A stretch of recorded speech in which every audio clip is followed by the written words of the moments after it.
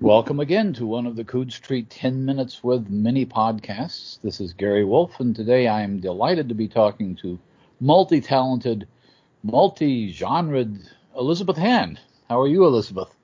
I'm good, Gary. How are you? I'm All doing things fine. considered. Well, all things Yeah. considered, yeah. But how do you feel about the multi-genre thing? I was thinking about the fact that you've got a lot of different science fiction, fantasy, mystery, noir, uh, whatever Curious Toys is. Historical fiction. Yeah, So, yeah. historical, comic books, Comic books. Boba Fett. Yeah, I was going to say movies. Um, I, uh, I'm good with it. I feel like I always wanted to be a working writer, and I never felt going in, beginning my career when I didn't know it was uh-huh. going to be a career 32, however many years ago. I just kind of perhaps naively or stupidly assumed I would be able to write whatever I wanted. Uh-huh. And I feel very fortunate that that's pretty much been the case. So I just, I have a low boredom threshold. Uh-huh. So I've never really wanted to repeat doing something. So I always want to try something different. And, I'll do the same thing again. Obviously, I'll do, Tales of Terror or whatever you want to Oh, call yeah. them, unease or dark fantasy or the crime, noir novels or historical novels, which I really enjoy. But I just like to try something different. Otherwise, I just find that I get bored, and I reach a point I'm like, I don't really want to do this. I want to do something else. So, which probably, well, not probably, which definitely can drive my agent and editors sometimes crazy. But Well, it gives you multiple readerships. And I assume there's a good deal of crossover. I mean, a lot of people I know uh, who you know, who love your fantasy or novels or science fiction also love the Castaneri novels. Um, yeah, I've been very lucky in that I have had a lot of crossover. I think that the people who really grok my work, who really will read anything I write, they'll kind of read it in different genres. They'll read whatever I do, and, yeah, and they find something there. I mean, some of them definitely. Well, I like this. I like her fantasy better than I like the noir novels, but they'll yeah, read them both. And some people will, also just read the noir novels, the crime novels. Some people will just right. read the more supernatural stuff. And I'm fine with that. But then I think a lot of times there are people who kind of, decide they'll peek over the fence and see what's in the next field, and then they climb over and, go to take a closer look. So, yeah. You're doing us all a favor then. Well, does your reading reflect the same kind of eclecticism? I mean, one of the things that we're fascinated about in these little short podcasts is what people really do read, especially now. I read anything. I'm a very Catholic lowercase c reader. I was the kind of kid who, if there was nothing else to read, I would start reading, the ingredients on the cough medicine or the Yeah. cereal box or something. So, yeah, I'll read anything. I get obviously I do a lot of book reviews, so I will often get assigned things to read that I might not ordinarily have heard of or read. And more often than not, I really enjoy it. And for my own reading, it's just kind of whatever I'm in the mood for. A few weeks ago, I was having a hard time settling in to decide what I felt like reading, because I was Uh-huh. just in sort of one of these crisis points during the pandemic where I was just, waking up every day with this intense dread. Yeah. And I thought, oh my God, what am I going to read that's going to help, distract me from this? And I fortunately had a book to review, which I loved, which for the Washington Post, which was Megan Campese's first novel called Sin Eater, which reads pretty much like a straightforward historical novel set in Tudor England, but it is in fact an alternate history of Tudor England. Really? And that was wonderful, and that was a great book. Huh. Kind of reminiscent of The Handmaid's Tale in some ways, definitely a feminist novel, really, really good novel. And I finished that, and I thought, okay, well, I don't have my next book review deadline is a month off. What do I do? And I was wandering through the house, and we've got, thousands of books. And it was one of these things where everything I took off the shelf, I would start to read or put it down. And I looked at, newer books that were around. And then I went upstairs and on a shelf, not filed alphabetically the way John has everything filed. Yeah, just like on this random shelf where stuff got stuck. There was an Ann Patchett novel called State of Wonder, which I have no idea how it got in the house. I don't know where it came from. John didn't remember it. There was no indication. It came out about 10 years ago. And I picked it up and I read it and I loved it. It is this completely weird book that actually, in fact, has a science fictional element, although you would never know it from the copy or anything else unless you read it. About a woman who works for a large pharmaceutical company in the Midwest, and they have a research station in the Amazon where one of their research scientists has been doing work into a sort of a longevity drug. And this woman, and one of the researchers down there dies. So the protagonist goes down to the Amazon to find out what happened. And it's this weird sort of mashup of Heart of Darkness and Lost Horizon. Really? Yeah, because the drug is actually, it's made from, well, I won't tell you what it's made from, but it's made from something that you find in the Amazon. And she creates this quite believable indigenous culture. But what the drug does, it allows women to bear children until they're in their 70s or their 80s. So there's this sort of lost tribe in the Amazon where the women continue into their childbearing years. So they're, octogenarians. Anyway, it was a great book. Very strange and very, very beautiful. And I really loved it. That's wonderful. Now I'm reading Louise Erdrich's Love Medicine. I love her work, and I just sort of randomly will be somewhere and find one of her books, and I'll pick it up and start reading it. So I'd never read that before. That's kind of one of her classics. It is. And I've read her books all out of order. My mother, I'm, with my parents at the moment, and my mom is a big Louise Erdrich fan, and so over the years I've borrowed a lot of the books from her, and I've read her, not all, but many of her most recent novels, but it's sort of been more hit and miss with her earlier stuff. So I'm reading Love Medicine, and that's great, but I'm almost finished it, and I'm going to finish it tonight, and I need to figure out what I'm going to read next. I'm going to be heading back to Maine tomorrow, so I will have to figure out what that will be. Do you ever listen to audiobooks when you're driving? You know what? I don't. I don't either. I've listened to Carrie Fisher's Wishful Drinking many years ago because a friend gave it to me, and I listened to some anthology of stories that was, I can't remember what it was, and it was not a Stephen King collection. It was an anthology, but it had The Ballad of the Flexible Bullet, which is such a brilliant Stephen King. That is. That's, yeah. I listened to that, but no, I find that when I'm driving, if I'm driving in the country, if I'm driving in Maine, I want to be able to focus on the countryside because it's beautiful. Well, yeah, that makes a lot of sense. And if I'm driving on 495 or something, 95 or something, I'm focused too much on the traffic to really allow myself to be distracted. So that makes, I'm the same thing. Well, to get back to another question that we had, you'd mentioned how much you liked Louise Erdrich.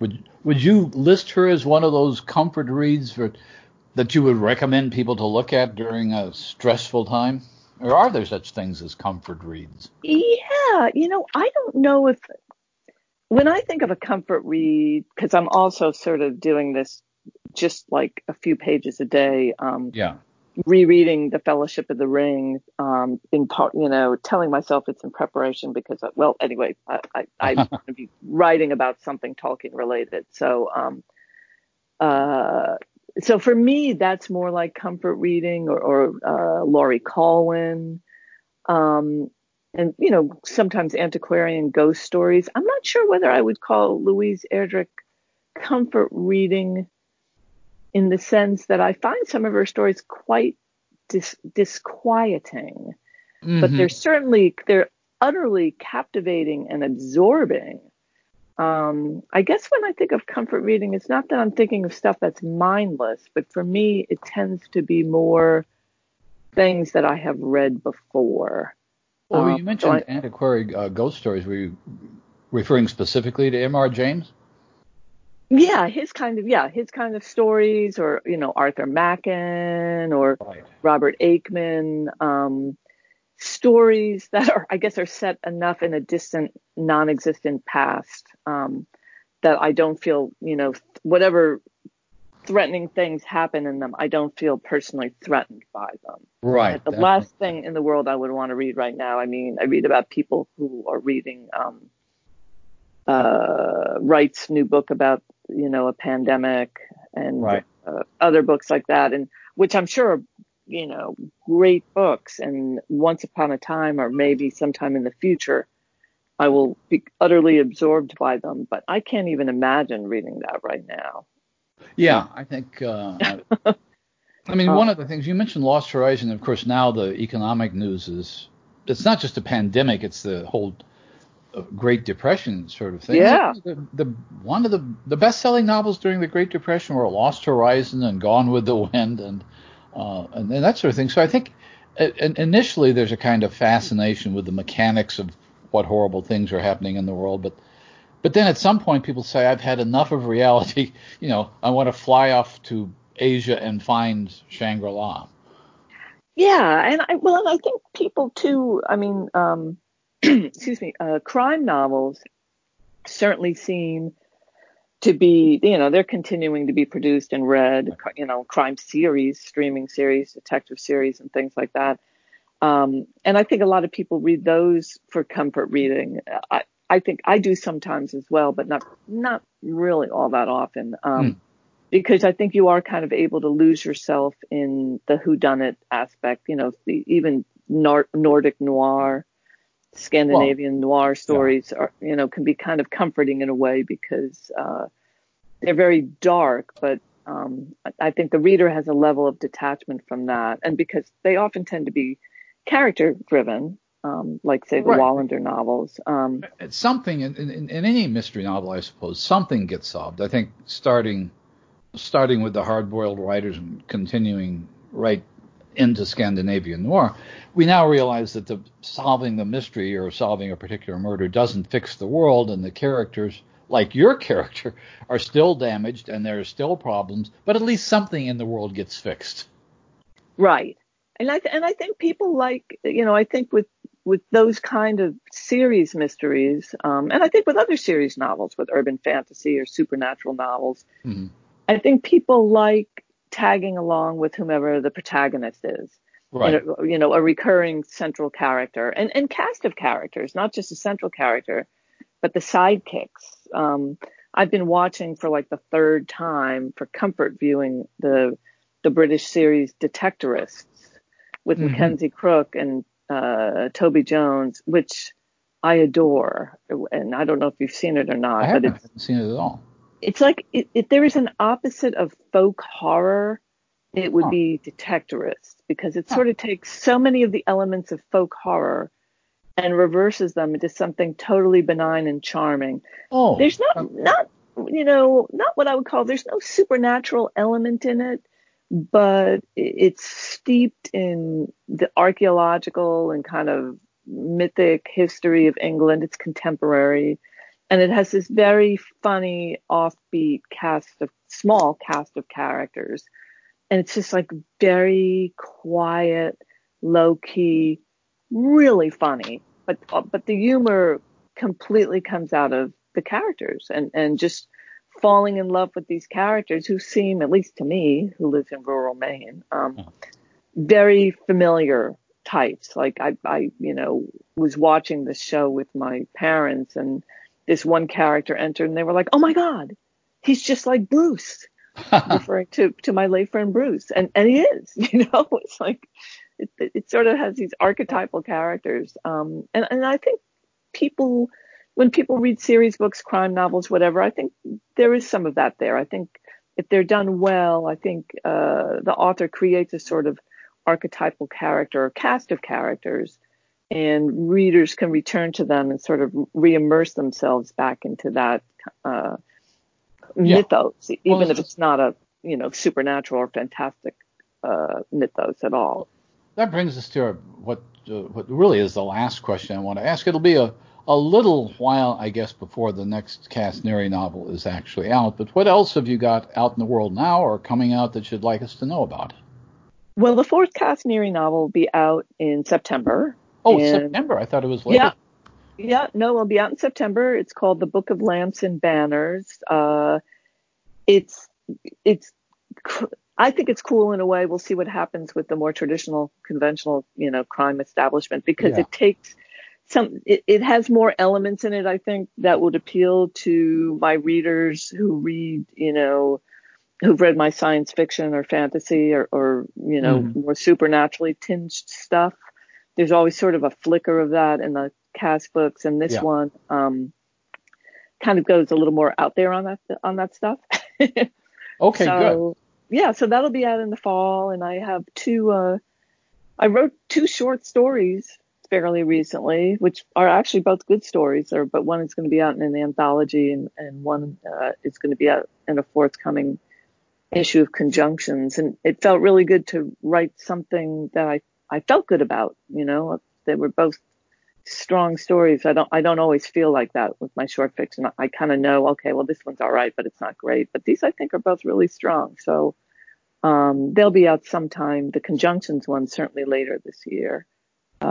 It's in the what is it called? Grendel's Kin. It's the theme issue that's devoted to monsters. Yeah, they're doing a lot of theme issues now. Yeah. What's the title of the story?